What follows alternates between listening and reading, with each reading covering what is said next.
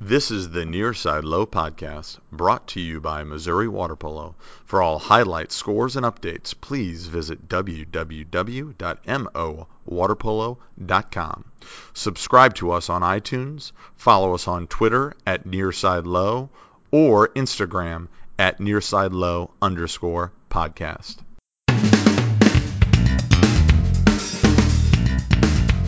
And here we are, cross cage hot. Wait, Ray, it's been so long, I forgot the name of the podcast. What are we called?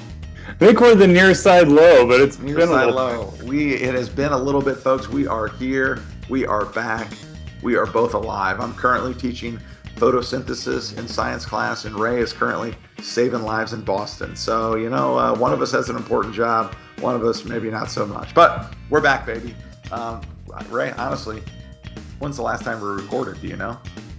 Yeah, I think last time we recorded was last spring when we were talking about the district tournament. But I think before that we had talked to Brian Flax, who was just recently named the Stanford head coach. Yes, so, a lot of movement. I know we had talked about trying to do this still throughout the season this year, and things were, I think, pretty busy for both of us. But hoping to do one tonight, and then maybe one more for the district tournament coming up, and hopefully talk about a lot of the exciting things going on in Missouri.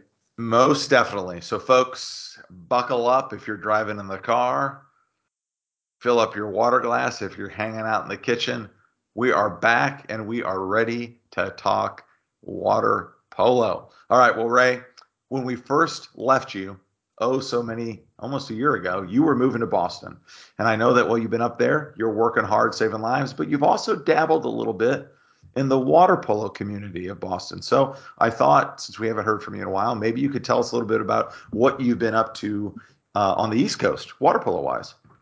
Yeah, it's been fun to see. While I've been up here, been trying to get in and play water polo with one of the Masters teams up in this area, Metro Water Polo, and actually Mario, who played at Ladue a few years ago, is also plays with that team. So that's been fun. I've also been having a chance to ref some NCAA games up here, and it's been fun to see the water polo environment in this area of the country. And it's been also fun to see how they do know of Missouri water polo and do respect some of the things that have come from our area. I know I talked to a number of the college coaches in this area who all speak very highly of Colleen Lishway and what she's done over at McHenry. Also, a number of these coaches are familiar with Philip Alexic, who was a player of the year a couple of years ago from MICDS and plays now at Brown. So they are very familiar with our area, and I've been trying to plug that I think there's more athletes in our area that could play at the college level. So that's one thing that hopefully we can continue to push. But it has been fun to see how they do things up here. Not as big of a high school water polo scene, but a lot of colleges up here, and it's been fun to see how they run things.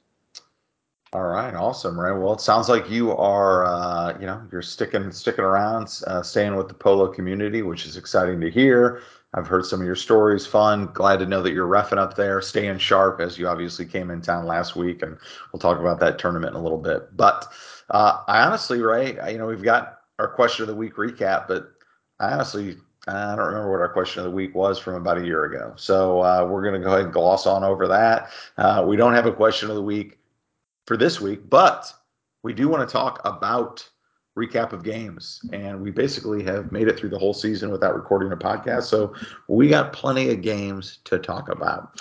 The first thing I think I wanted to highlight was we kind of had a little bit of a rearrangement of the first two conferences. So I think about 2 years ago we had rearranged the conferences where the top 6 or 7 teams were put in that top conference, and then we took our 8 through 13 or 14 in the second conference. So there was some discussion at the beginning of this year to try and shuffle up those two conferences. So I think they went off the seeds from the previous season, and the 1 and the 4 were put in one conference, the 2 and the 3 were put in another conference, and they kind of just went down the line and split them up. So there was a little more, I'd say, parity between those two particular conferences. And it's turned out there's been quite a few competitive games within that, but people were wondering why the conferences kind of shift every year. It's just a discussion that all of the coaches and us have, kind of kind of our thoughts and what we like or don't like. So that's that. We've had a lot of games.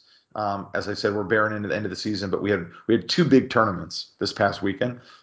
Ray wasn't just in town to ref everybody, although we loved that he was here. He also has family and had to see people and say hello. But he was at one of those big tournaments, the Lindbergh Invitational, which was actually hosted by Kirkwood. Long story, we're not going to get into it, but huge thanks for Coach Butler for putting it on, and a huge thanks to Coach Pegler and Kirkwood for actually allowing Lindbergh to have a place to host it until they can kind of get their facilities up and running. But it was an action-packed Thursday, Friday, and Saturday, I think, right? And we all know if there's anybody that knows the scores and the stats of these games, it's my co-host, Ray. So we're going to let him talk a little bit about that, and I'll throw my thoughts in because obviously I watch some of the games too. Hit it, Ray. Yeah, so we're going to focus on the Lindbergh Invite just because, both of us were there for that, and it's the most recent set of games that I think is going to set up for the district tournament, which planning meeting for that is going to be coming up here this upcoming weekend. So a couple things that stood out to me was, there were a number of close games, which I think Coach Butler planned best to have the two of the most anticipated ones at the end. But a lot of teams won games and then they ended up losing the next game to a team based on previous results you thought they may have won. So a lot of close games throughout the weekend, and a lot of excitement, which I think we'll talk more about districts, which I think will bode well for there. I think the two most exciting games of the tournament were the final two games. Between the second to last was DeSmet against Lindbergh. DeSmet ended up pulling that out by a score of 9-8. Very close game throughout. It was Lindbergh's senior night, but well fought game. I was very impressed throughout the weekend watching DeSmet play. They had played SLU earlier in the day and lost 11-7, but for a team that predominantly used some of their players had to play a significant amount of time in those games. I thought they did a very nice job executing overall in both of those games, and particularly when you're playing two intense games back to back, that can put a toll on your team. And I was very impressed with how DeSmet did in those situations. The final was SLU against West, which remarkably, we are now essentially a week away from the end of the season, and SLU and Parkway West had not met up this year, even though I think most people had thought they were the number 1 and number 2 seeds. And in that game, I think surprised a lot of people. SLU kind of ran away with that one by the score of 15-6 over Parkway West. They came out. They came out with a ton of energy. The crowd, particularly on the SLU side, was rocking for that game. And there were, it was very evident. There were great players in on both teams, but I think is the article by Greg Updane in the Post-Dispatch noted, Cooper Scharf for SLU had 7 goals, which definitely powered that team. But was fun to watch. But there's other games throughout the day: CBC, Kirkwood, Ladue, Lindbergh, all those teams. It was fun to see play. So, well, and I to back that up, a lot of Ladue 12, Lindbergh 9, but then the following morning Kirkwood. One of the games I wanted to highlight, the Kirkwood 11, Ladue 10 game. That was a action-packed back and forth. I think it was a 1 or 2 goal game with like 2 minutes left, and Kirkwood scored to kind of hold on to it. And Ladue had some opportunities and stuff. So that was, as we say, like those are the games that we think that players get better at. Again, you look at Ladue beat Lindbergh by a couple goals, but then Kirkwood beat Ladue, and then DeSmet. I think DeSmet had SLU on the road. It was 7-7 going into the fourth, maybe something like that, 8-7. So that was a pretty close game. So, there's a lot of, it's one of those, this year, I firmly believe that, okay, yeah, we might say SLU and West are 1-2, but on any given day, if a team's playing well and another team is maybe a little bit off, they could surprise some people. You mentioned the SLU P West game. I can go all the way back to the first week of games we played Ladue, and we won 24-18. And it was like 18 goals that we gave up, which was crazy. And it was I think it was 18-17 at one point in the fourth quarter, third or fourth quarter. So again, there's Ladue, who is probably falls anywhere between, right now by the who they've beaten, who've lost to, like 3, 4, 5, 6, somewhere in there. But I mean, they had us on the ropes right at the last minute and stuff. So it's we like when it shapes up to be kind of an interesting end of the year, I would say. Don't you agree? No, I agree. And even in some of these games, other games throughout the tournament, I thought one of the exciting things was there are good players on all of these teams that were fun to watch. I was looking earlier today at the stats on STL Today, and I mean, you see a smattering from all sorts of teams throughout the area. But I mean, there were players on each team throughout the weekend that I enjoyed seeing. So it's nice to have a nice distribution of talent. All right. And then kind of across the way, we had another Summit invite. I think Parkway South ended up winning the title of that. They played against a young Oakville squad in the championship game. And I mean, again, I talked to the Oakville coach the other day. It sounded like a lot of the games were competitive over there. That's what we like to hear. So you have anything you want to add about that, or? Yeah, no. Parkway South won the final game of the tournament 9-4 over Oakville, but Oakville had played them a day earlier and had won 13-11. So a lot of close games. It's great that we were able to have two tournaments on one weekend, and the referees, which I know have been working hard throughout the whole season. Oh yeah, a couple weekends ago when there were three tournaments. Large kudos to all the referees, and the plug is as we get more water polo in the area, we're going to need more people stepping up to referee. So a big thanks to everybody who helped with those. Yes. All right. And so obviously we are recording on the 27th. So we had a couple other games I think you wanted to touch on that took place post this weekend. Yeah. So a couple more games. Lindbergh played Kirkwood on earlier this week, and I think both teams are missing maybe a player or two. But Lindbergh won that game 10-3. And then tonight, SLU played West for the second time this season and within a span of a week. And Parkway West took that game by a final of, was it 11-9, Coach? 11-9. That is correct. Yes. Yeah. So I mean, I think it just highlights that those teams will likely see each other again. But I think depending on the day, that game could go either way. So, So it was cool to see. I'm sure that I have refed and been in a couple Parkway West environments in big games, and there's honestly nothing like it when you can barely hear the whistle that you're blowing. Right. So, and Ray, you know what I like to say though? Imagine having to coach practice in there as you're hollering at kids, and it's not as bad nearly as when you get the place rocking for a game, but man, it's people wonder why I'm so loud. Well, I got to be loud, but yeah, I mean, I was telling Ray this before we started recording that the Parkway West Natatorium was rocking tonight, and whether it was a win or a loss, I mean, we had a lot of fans there, and the place is just, I mean, you almost can't coach. You just have to stand there because it's so freaking loud, which is fun.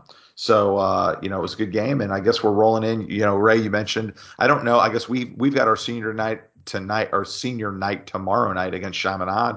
And I'm not sure if there's any other games going on this week. I think, I talked to Coach P at SLU's done. They're wrapping the season until districts. And so we all know Sunday night or Sunday afternoon, evening is the district seed meeting where we'll all sit down and stuff. So usually teams don't really play anything after that, after they get their seed. But I don't know of anything on my radar as of tomorrow or Friday. Do you?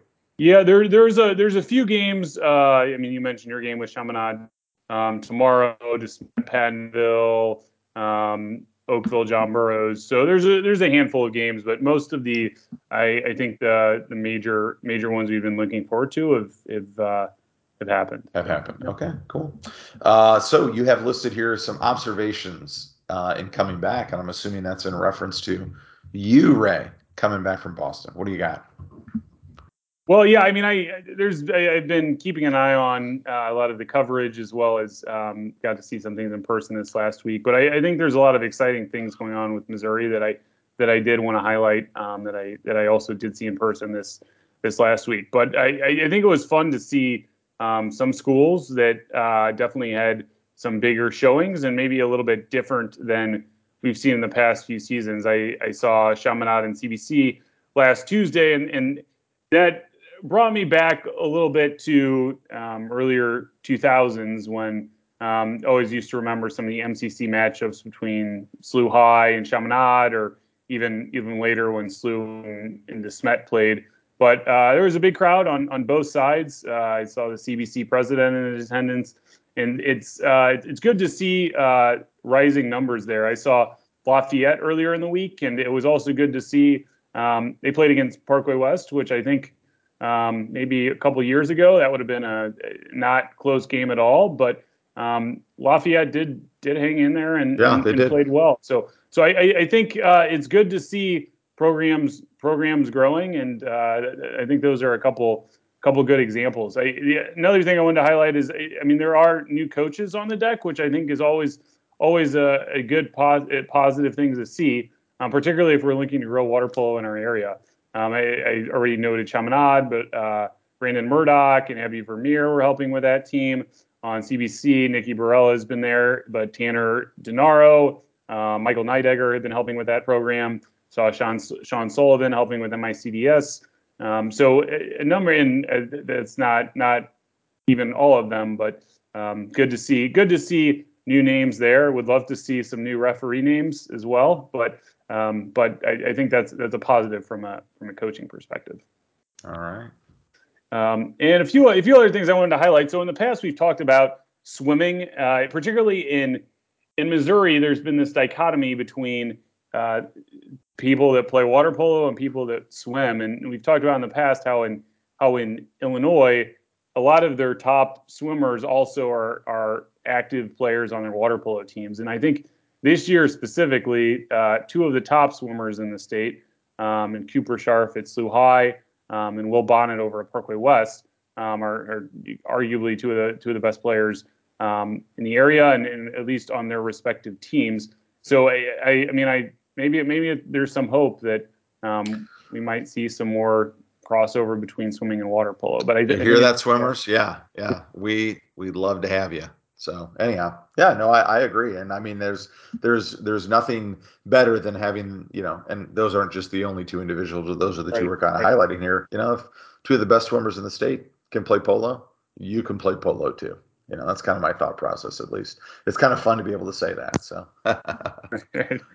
maybe we'll get Kansas City to buy in one day. Maybe. But I think that's cool. And talking about crossover athletes, I mean, watching the Lindbergh Senior Night over at the Lindbergh Invite this last weekend, I still love seeing dual athletes, or dual sport athletes competing. And Matt Ludwig's a great example over at Lindbergh, a great offensive lineman, who's also a significant part of that Lindbergh water polo team.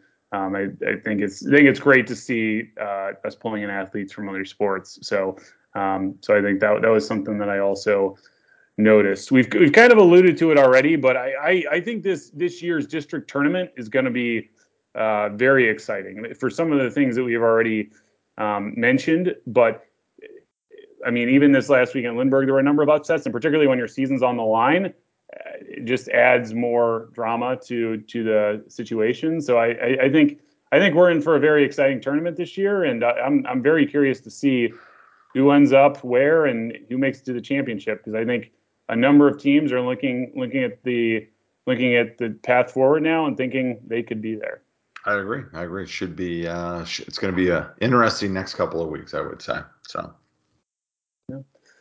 And then want to bring up girls polo a little bit. I mean, we're still seeing growth there. I know Marquette this last weekend was up in Chicago. Oakville was up there a few weeks before. Those programs are still great, and there's a number of other girls programs that's also been fun to see growing. And I know, Coach, you over at Parkway West, this is your first year having having girls polo? We've got 9 girls. Coach Welch, bless his heart, is kind of juggling both the JV boys and I guess we'd call them our varsity girls squad. And so we're hoping for more next year. But I think there's 7 teams in the area. You just mentioned a couple of teams actually traveled to Chicago, which is awesome. We had a Chicago team come down and participate in the Lafayette girls tournament, they brought their varsity and their JV, so that was fun to see. I think Ladue is co-oping with Narings Hall. So they've got not only the Ladue girls, but they've obviously are offering water polo for the Narings Hall girls. So some of them I think are playing at Ladue, which I think is awesome. So as I like to say, Ray, the dominoes are beginning to fall, one by one by one. And so, I know we've talked about this the past couple of years, 7 teams. I know Parkway North, Coach Story's got a girls team. That's another Parkway school, domino falling. And so, I think as more and more dominoes fall, we're going to see, I think we're going to see some explosive growth in that particular area. And hey, I know that the quote is cliche, but a rising tide, rises all ships or something like that. Like, I think having more girls water polo is going to help boys water polo. In the long run, it's going to get more coaches involved. It's going to force more referees to get involved. It's going to just force the St. Louis community, water polo community, to grow as a whole. So, 7 teams this year. Let's hope for 8 or 9 next year, and we'll continue on. Yeah, absolutely. And I mean, with you guys and Kirkwood also adding teams this year, I think that's great. So, right. And maybe as you mentioned, maybe there's some more boys teams on the horizon. I know there's been some talk. The Indy Wool trying to get some other public schools involved for next year as well. So we'll be looking for that. But every time we're on here, we're advocating for growth. But it's good to see tangible numbers of new teams. Ray, I want to make sure I get the quote right. A rising tide lifts all boats. Okay. How's that sound? All right. Hey, I just Wikipedia that, everybody. So, hey, you know what? I don't want to embarrass myself. So, and no, we're not going to edit that part out. Okay. So yeah, new teams. Okay, let's talk about. We had a lot of water polo in the news. And I guess the first one we'll talk about, because I chatted with him today. Greg Uptain. We all know Greg. He is he's a staple in the water polo community, I'd say. If there's a good matchup, you always know you're going to be able to find him on the pool deck. He was at our game today. He was at the Lindbergh Invite all weekend. He was at the DeSmet Invite. And, to his Batman, his Robin, Paul Kopsky, who's, the cameraman, and gets all these great shots of all the kids and gets their names and all that other stuff. So they've got, I think they let off the season with there was an article about us versus Ladue. And then they had a good introductory, a good article about Kirkwood and kind of them bouncing back from the state game last year and what they were expecting for this season and stuff like that. So, all in all, he's done a phenomenal job. I was really impressed this past weekend. I was talking to some other coaches. His goal at the Lindbergh Invite was to write something about each team there, so he was at all of those games, and put together quite a little dossier, maybe, I don't know if that's the right word, of the game. So, again, he's a great guy. I think, his articles are great and love reading them. And Paul does a great job of taking photos. So that's our first, a lot of STL Today stuff going on. And then the second thing I wanted to mention, and I've got this marked here. There's a gentleman that I've seen on the pool deck. I first saw him at the DeSmet Invite. Actually, maybe it was the Founders Cup. And he had some, what I like to call, heavy duty camera equipment. And I didn't really know who he was, but, after kind of, scrolling around on Twitter and seeing that he had tweeted some stuff out, his name was Arnold Ward, and he's kind of a freelance AP photographer. He's got a little studio, ajwstudio.com, and he takes some really, really cool action shots. Not just at water polo, but if you go to his website, he's got football, he's got swimming, he's got a whole bunch of different stuff, and kind of jazzes him up and stuff. And we had a photo of one of our players, Raymond, that was kind of posted up at the DeSmet Invite as like a promo. And he's got both arms out of the water and he's kind of flexing. And I kind of teased Raymond. I was like, Raymond, I didn't know you were that ripped, but it was kind of fun to see. But he's got phenomenal work, and I just thought, I'd like to mention him just in case people weren't aware of who's that guy over there with the 8-foot long lens, taking photos of everything. But he's got some really cool stuff. So those are the kind of ones that. Oh, actually, I got one more. Andy Wool will be upset if I don't mention this, but Andy Wool's putting together, it sounds like a water polo history book.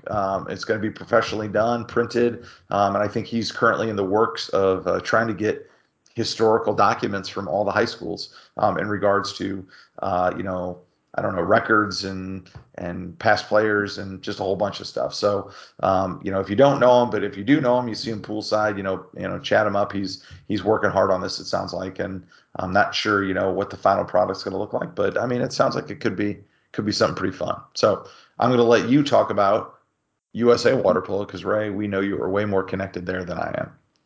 Yeah, I just wanted to mention we did have 2 award winners from the St. Louis area this year for the USA Water Polo Zone Awards. Those 2 winners being Scott Summers, the head coach for the Marquette team, and was also the coach of the state championship girls water polo team last year.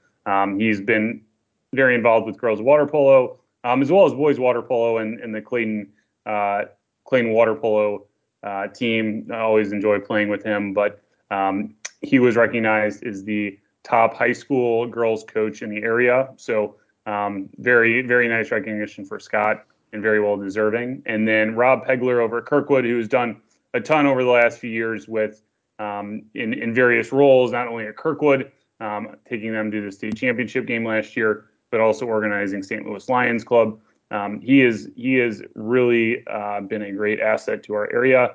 And so he was, just because of all his numerous roles, he was recognized as the zone volunteer of the year. So it's great to see St. Louis people being represented. There are definitely more deserving nominees in our area. And hopefully as the years come by, we'll be able to get more of them recognized. But congrats to Scott and Rob. And, Ray, this is totally kind of off script here, but I just want to clarify, you are still writing stuff for Skip Shot Magazine. Am I correct in thinking that? You are correct. I are. am in the current issue.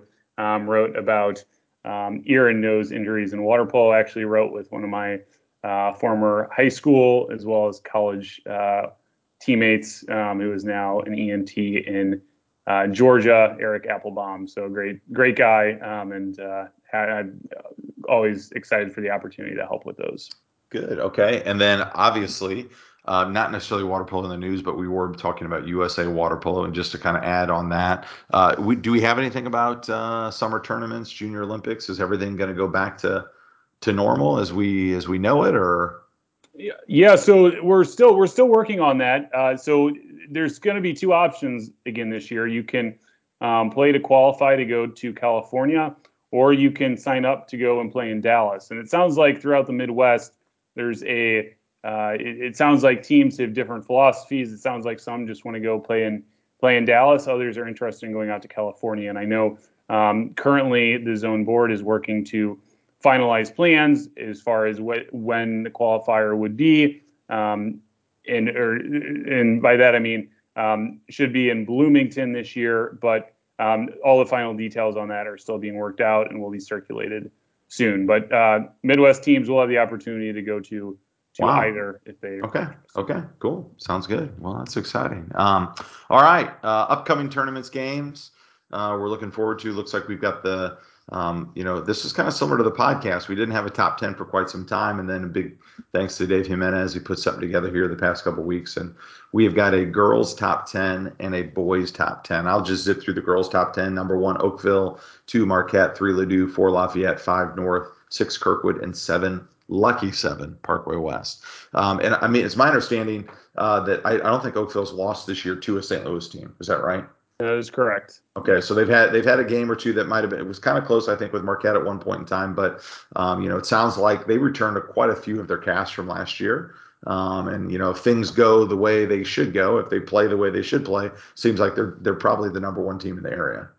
Correct. Yeah, and Brett Walters has done a great job at Oakville water polo in general, but I know in talking to him over the last year, he was very excited for this girls team, as you pointed out, because they're returning a lot of players, and I think after last year's state championship game, they were ready to return, and I think he even used the wording at some point like they saw how Marquette's and their joy in winning, and I think that served as motivation over the past year to continue to get better. So excited to see what will transpire for the girls coming up this year.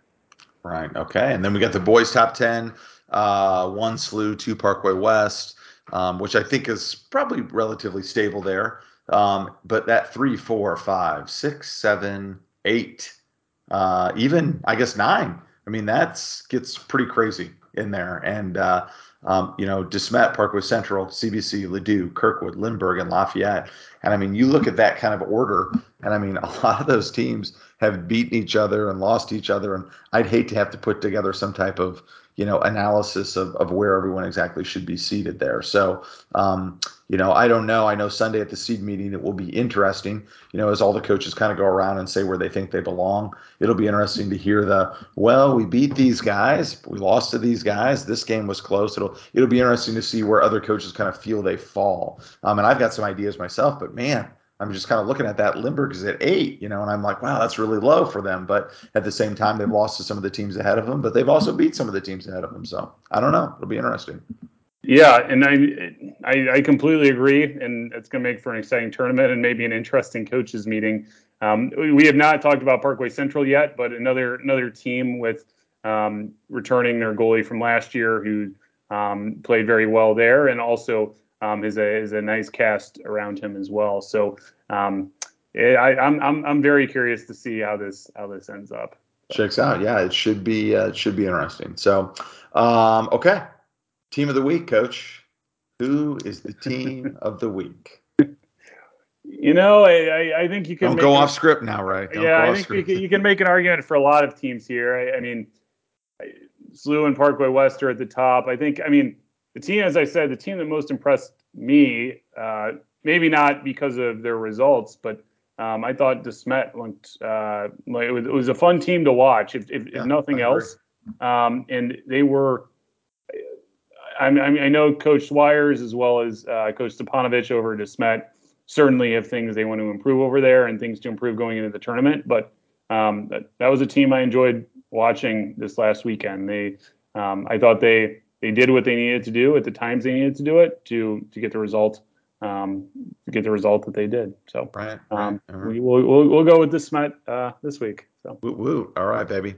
Okay, so that kind of concludes our, as Ray has aptly titled this, Nearside Low 2022 episode 1, The Return. And it was an epic return, right?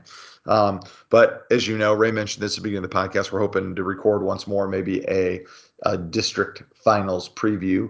Not sure if we'll do that right after the seed meeting or if we'll wait till it gets down to the Final Four or what we'll do there. But, we're going to send out our APB for Coach Don Casey from MICDS because we know he gives a great and unbiased analysis of the teams and where he thinks everybody should be. And, Coach Ray and I we always enjoy that interview. So Coach Casey, if you're listening out there, we want you to know we're going to be reaching out to you in about a week or so. And we hope to have you on for 20-30 minute discussion about what to expect as we roll into the end of the season. So Ray, you got anything else you want to add? I do not. Thanks for listening. We always enjoy talking water polo, and hope we can entertain you and at least keep the talk going about Missouri water polo. All righty, Ray. I appreciate it. Stay out of trouble. Thanks for listening, folks. We will see you next week.